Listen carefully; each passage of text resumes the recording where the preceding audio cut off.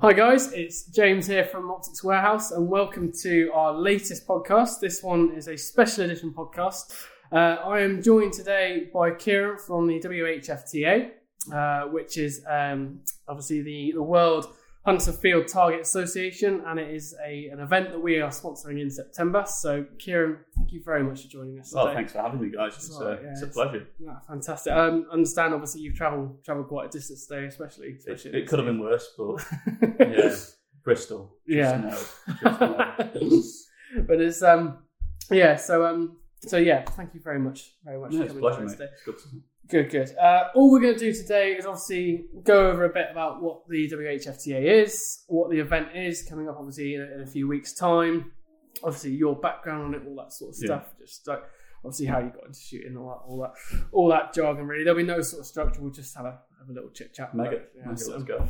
But first and foremost, just if you just like introduce yourself, where you come from, what you do, all that sort of stuff. So my name's Kieran Turner. I'm one of the WHFTA team. I'm one of the organisers. Raw volunteers that run the World Hunter Field Target Association, which basically organises the World Hunter Field Target Championships every year. Mm-hmm. So it's coordinated. It's turned into event management and all that sort of stuff that came with it, which is none of our backgrounds. Right. But we cobbled it. Yeah, we really cobbled it together.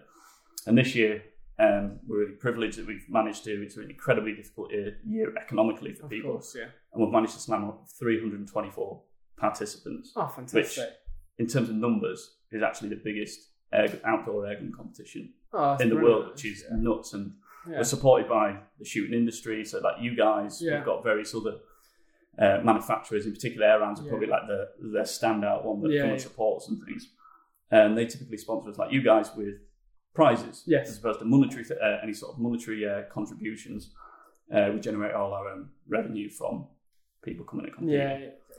All that money comes back in, and then we put on this event with a shoestring budget and the best will in the world, mate. The best will in the world as much as we can. So fantastic. So I had a quick chat with you. Obviously, a bit of your personal background in the shooting. Obviously, say you're involved with the WHFTA now. Obviously, just talk about what you've done in the past, what you do. Yeah. So, like most people, I started with an airgun in my back garden. Yeah. And then there was something called HFT. I just started. Yeah. And it was just a little bit of, I'm going to go a bit of a tangent here because I think it's important to understand kind of how the modern inception of HFT has kind of come about. It was, very briefly, it was started by a chap called Pete Sparks, who took the HFT format and basically unified it and distributed it out. So everybody was kind of playing on the same song sheet, because there was like in the UK, there was lots of clubs doing their own little offshoot of it. Yeah. And he kind of glued it together and then created a national series. And then subsequently, on the back of the success of this national series, the WHFTA was created to spread it out on an international level. Yeah. So back to your question. So I started HFT when I was 14. Yeah. So basically, it's most of my adult life I've been doing this or dipping my toe in and out. Yeah. I got good at it at one point. I was pretty competent, and then kind of life got in the way, and I've kind of come back. I've sort of navigated back around to it and thought it'd be good to kind of sort of give back to something, because I gained a lot out of it from like the skill set sort of thing, the social aspects, and the ability to communicate with people, especially like a young adult. Yeah, like that skill set that I managed to pick up was phenomenal. We see it time and time again, so just kind of give back. But good. Long-winded answer, mate. But no, absolutely no. As I say, that's what we're here to learn, obviously, that sort of stuff. So we'll just talk, obviously, a bit about the championships itself. Yeah, obviously. So. You have to forgive my naivety and this sort of stuff. It's really not my area. Right, absolutely. You ask a question, I'll do my best to answer it. Just talk about, obviously, when the event is, how long the event is, and what sort of disciplines. Obviously we don't get the HFT discipline, but I'm talking about, obviously, is it just strictly PCP? Is it brake barrels, is it springers, all that sort of stuff? So the event is on the 17th and 18th September. It's at Western Park, it's Staffordshire, and it's actually part of Western Park Country Fair. Is a game fair, so it's kind of a bolt-on. And it's both a bolt-on and an amalgamation into that. Right. And we work really closely with the guys at Western Park that allow us to put that and give us this massive footprint to put something on such as this, because I cannot reiterate how much value that brings. Having the space and the infrastructure. It costs thousands, and to have that for basically nothing, it's phenomenal. It allows us to give us a platform to launch this. And like I said before, there's 324 competitors coming along, different classes. So the classes that we have is PCP, which would be the open class, is 177 PCP rifles, recoiling class, spring guns, so brake barrel, underlever, everything in between. Got the junior class, which is from anyone from 9 all the way up to 14 is where our juniors end. Sorry, anything up to 16 is where our juniors end. We've got the ladies class. We have 2-2, and we also have a veterans class. So 2-2 is use a 2-2 or a 2-5, and it's people that do that. Special. There's special people. There we go. Special units. That's fine. So again, obviously 177 is the majority of So rough count. Me and Pete was doing the entry list last night. I think it's 65% 177 PCP. Across all disciplines. So that's still quite. You've still got 35% there either doing like the recoiling class or the 2-2 class, which is a healthy chunk. But vast majority 177 PCP. Fair enough. And it's all, am I correct in presuming it's all sub 12 foot-pound? All sub 12 foot-pound, so it's all sub 12 foot-pound. At the moment, there isn't the market to start moving it into the FAC sort of world. And one of the beauties about HFT is because of it being sub 12 foot-pound, it makes it pretty damn accessible to people. Like people can go into their local gun shop and they can purchase one as long as the necessary checks are there. Purchase a rifle and they can go to the local club and they can start getting involved that way and then come all the way through. Whereas from the FAC point of view, it's more difficult to attain. It takes more effort to get it. It's a ball ache. It's depending on what your effort, like what region you're. I don't know what your guys like effort flow around here. My neck of the woods, it's slow. It's slow. I'll be honest with you, it's diabolical around here. I mean, admittedly, and obviously, there's certain events that have happened down here. Obviously, actually, the date that we are recording this today does actually happen to be a year since what happened in Plymouth last year. So it's obviously that sort of stuff. They're not really going to help with Devon and Cornwall because Devon and Cornwall also took on Dorset as well. It's a big footprint, mate. It's massive. Big footprint. And you think when you think how many shooters are in the southwest, it's massive. It's like the same as Yorkshire. Like Yorkshire's got a lot of shooters, but I think they've got like 2 fellows or something, or whatever they're called nowadays. But anyway, I digress. So sub 12 foot-pounds, mate. Sub 12 foot-pounds. Okay, that's fine. I suppose obviously, I say if you do move into the FAC, going on to that sort of legality side of thing, they'd have to be a bit more stringent on obviously who can transport what and where and all that. It's the dynamics, and I'll say now we have no intention of pushing it out purely because of that. It's not risk versus reward, but effort versus reward. It's like, why would you put that much effort in and not you get 20 people? Whereas we can put a substantial amount of effort in and try and get 320 to up to 360 people in the same place at the same time. So let's go back. As you said, obviously, with sub 12, anyone can go and obviously buy a shot, buy a rifle, buy a scope, whatever it needs to be. So, in terms of the world competitions itself, do people have to qualify for it, or is it literally just anyone? No, and this is one of the beauties. It's at this point in time, it's one of the beauties of it. If it ever gets to the point where it becomes that we've got thousands of applicants coming to try and do that, we'll try and accommodate them, but there's got to become a point. Got to come a point, but we're not there yet. So we're not there. So anyone can enter as long as they comply with Section 21 firearm law, sub 12 foot-pound rifle. Anyone can compete. Our advice to competitors is don't come and just turn up and have a crack at this one because with it being that top end competition, it will be difficult. And trying to get into the flow of things and trying to learn it will take away from your experience. Our advice would be club competitions, regional competitions, and then national competitions and that. So anyone competes. So from beginners can come along with a bit of experience, right up to people that have been doing it for the vast majority of their adult life. So what that creates is you've got people that are right at the top end, and they are phenomenal shooters. They are to take a 177 shuttlecock that's moving. 800 feet per second, and they try and hit something the size of a 5 pence piece. outdoors consistently, it takes a phenomenal amount of skill. Yeah.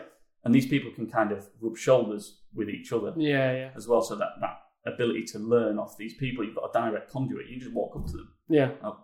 What did you do there? Why are you using that? Yeah. How do you do this? And that transfer of information. And the bottom end, it's not meant derogatory, but the bottom end shooters can then transcend far quicker. So 100%. So that's one of the beauties of it. No, absolutely. Yes, obviously, former colleague John, obviously, World FT 18 champion, all that sort of stuff. He never used to shut up about that. Did he not? No. Shocking. Every single video. Where's the humility, mate? Yeah, exactly. Every single video insisted on putting it at the bottom of the video, the description. So I don't know what that's all about. But anyway, he used to say how you guys always used to bounce off each other, always learn from each other. Always go say, all right, okay, what did you do there? How can you improve that there? Okay, what options? What gear are you using? How are you amalgamating that setup together? Because obviously. I can only relate in sort of like obviously using hunting rifles, all that sort of stuff. Yeah. Every single rifle is going to be different, isn't it? So it's obviously the way it reacts with certain pellets, and obviously the way maybe the specific optic you've chosen, all that sort of stuff. So it's going to be individual to your setup as to how you create it's an incredibly like across all shooting, any sort of shooting that I've done, right from air rifle, centerfire stuff. It's rifles and optics are incredibly individual things. There's obviously going to be specific rifles and specific optics that are far better suited than others to a particular discipline you're trying to use. That passage of information from like the top end shooters, the more seasoned shooters to the people that are newer to it. It cuts down that learning curve, and it cuts down the amount of money that we'll go spend and try and essentially waste money. Waste money on something that probably wouldn't be that well suited to things. Typically, I'm trying to think what the typical bits of kit everyone uses.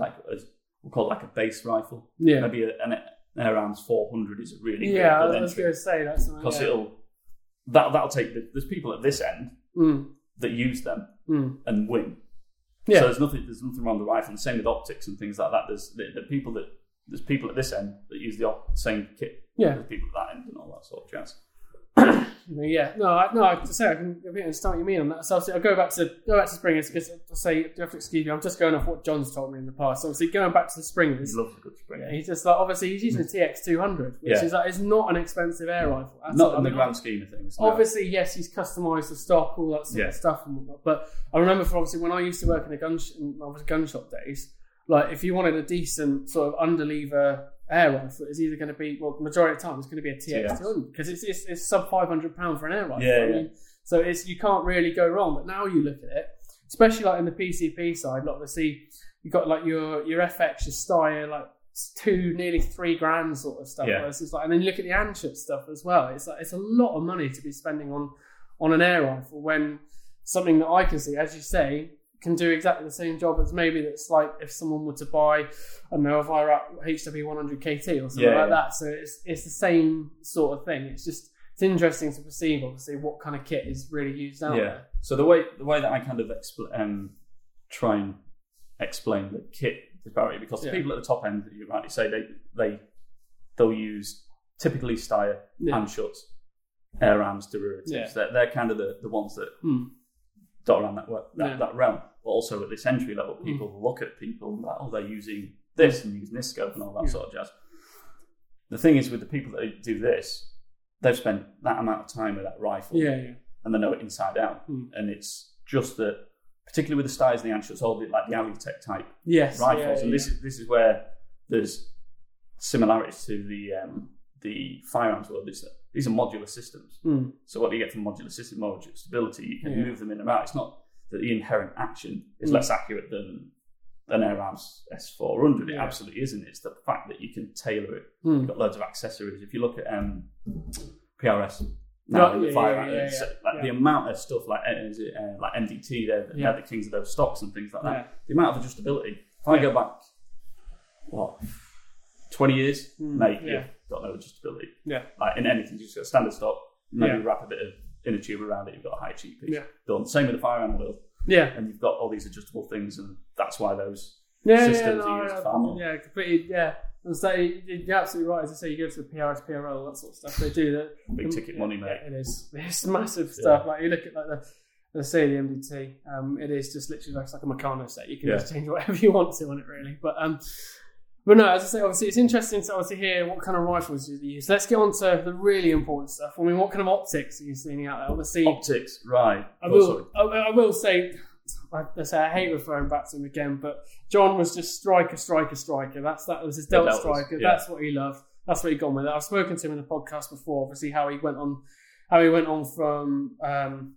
Is it like the Big Nico? The Big Nico, that's it. Yeah, all the way through, and like the Golden Eagle, all that sort of stuff. The Golden Eagle, all that sort of stuff, and then how he decided on the striker is the best. Yeah. Now it's my understanding with HFT that once you set your magnification, it's correct. You can't change it from between target to target. Is that correct? That's right. So the basic concept is that you zero your scope at a particular distance, whatever that is. You set your magnification and you set your parallax. That's it. You're not touching the scope throughout the entirety of that competition, and you use essentially a hold over and hold under. So in relation to where the pellet strikes, in relation to your reticle, that's how you do it. Much more simplistic than the FT side of things, or like the centre fire where you're down, up and down, and you typically need a far more basic optic than you would that. You don't need the repeatability of going up and down and traversing. But anyway, scope wise, you can use anything. You literally can, because of the way in which you're using it. But if I was to be saying which are the most popular across all spectrums, I think you've at entry level, like up to 150 quid, you've got loads. Like Hawks are probably in there at the moment.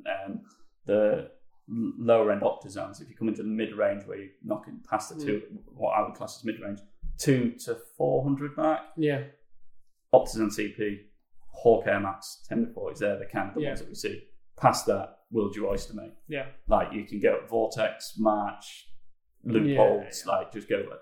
But the one that kind of fits the middle ground would be, you guys have it, the SWFA. Yeah. The 10-42. Mate, for me personally, if anyone wants to go buy a scope to do this, that would cover everything from starter to right at the top end, that's the one. I know I'm not that's not a plug. I've got no relation. I've got no relationship with SWFA at all.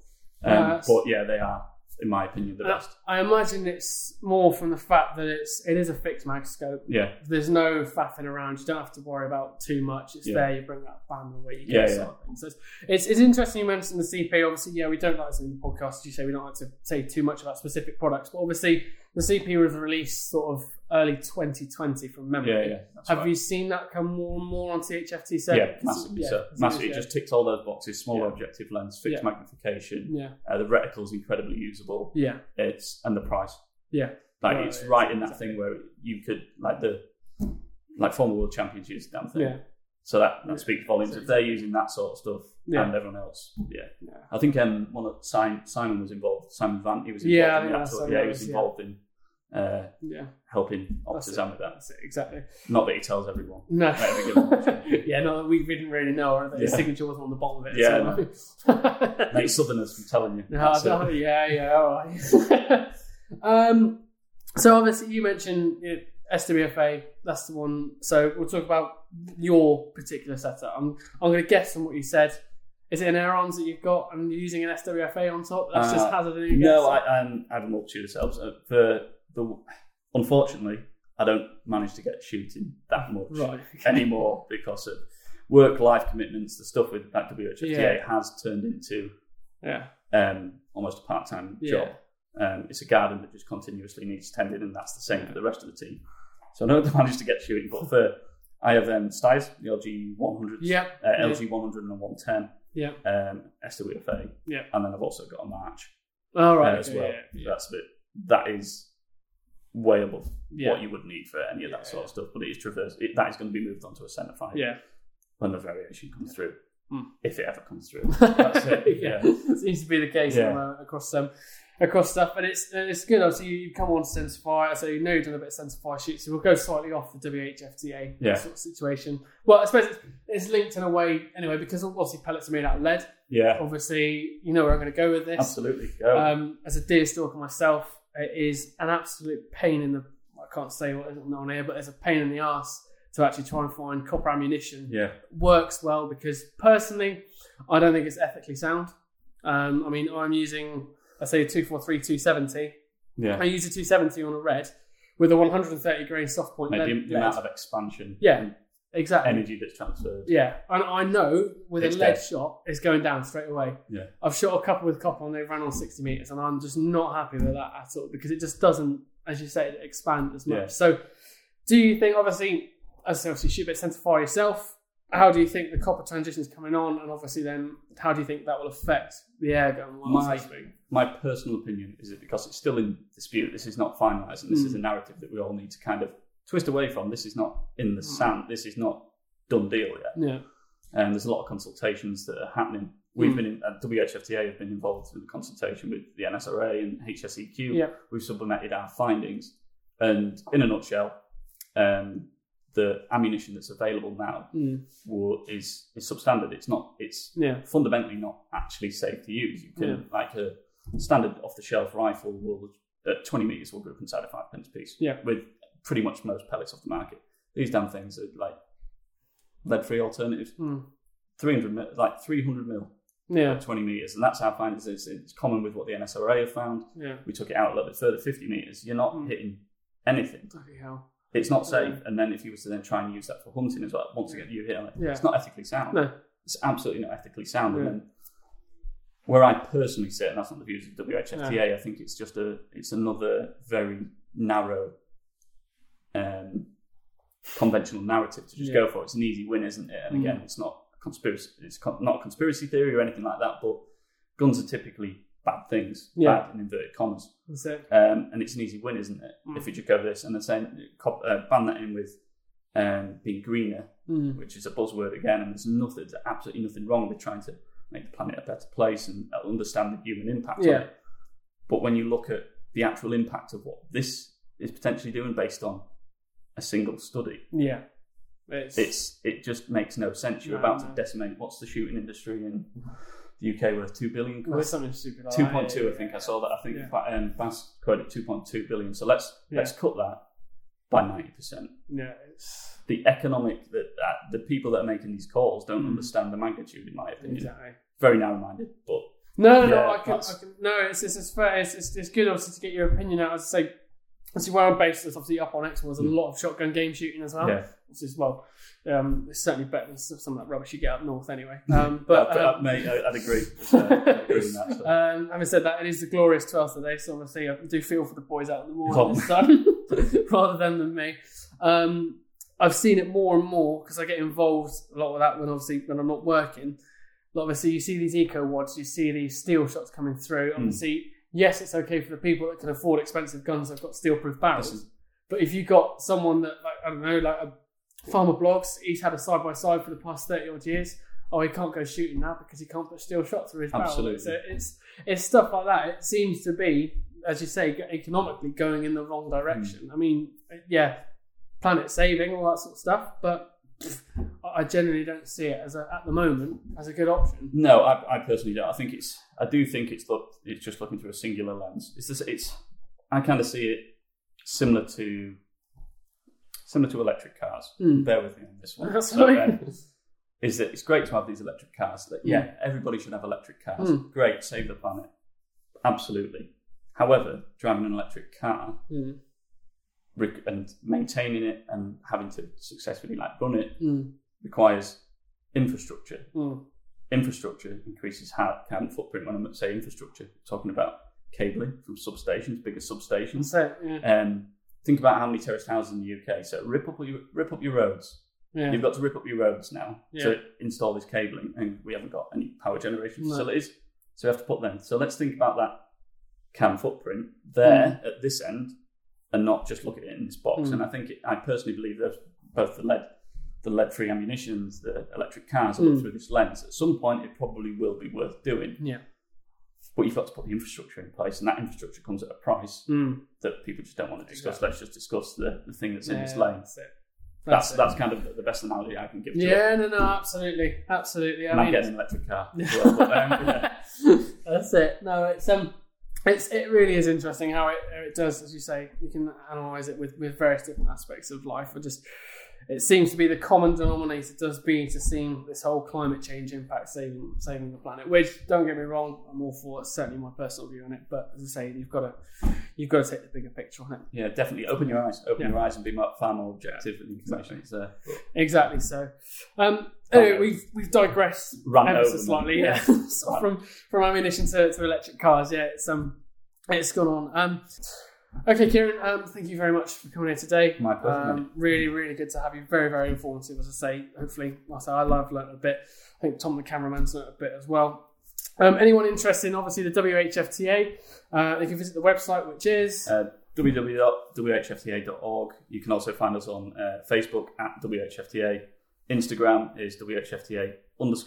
If you've got any questions, drop us an email, admin@whfta.org. Fantastic. Excellent stuff. Of course, guys, if you do want to sign up next year, it is on that website. Yeah, it's on the web. All the information's there, mate. And just any questions, or if you've been thinking about starting your own airgun journey, drop us a mail. We'll point you in the right direction. We'll put people in the right place for clubs and all that sort of stuff. We'll put you in contact with the right people, hopefully. Fantastic. Well, guys, I hope you enjoyed the podcast. So, Kieran's very kindly come down here with us today. We look forward to hearing from you next time. Don't forget to like and subscribe. Any questions, as always, you know where we are. We will see you very soon.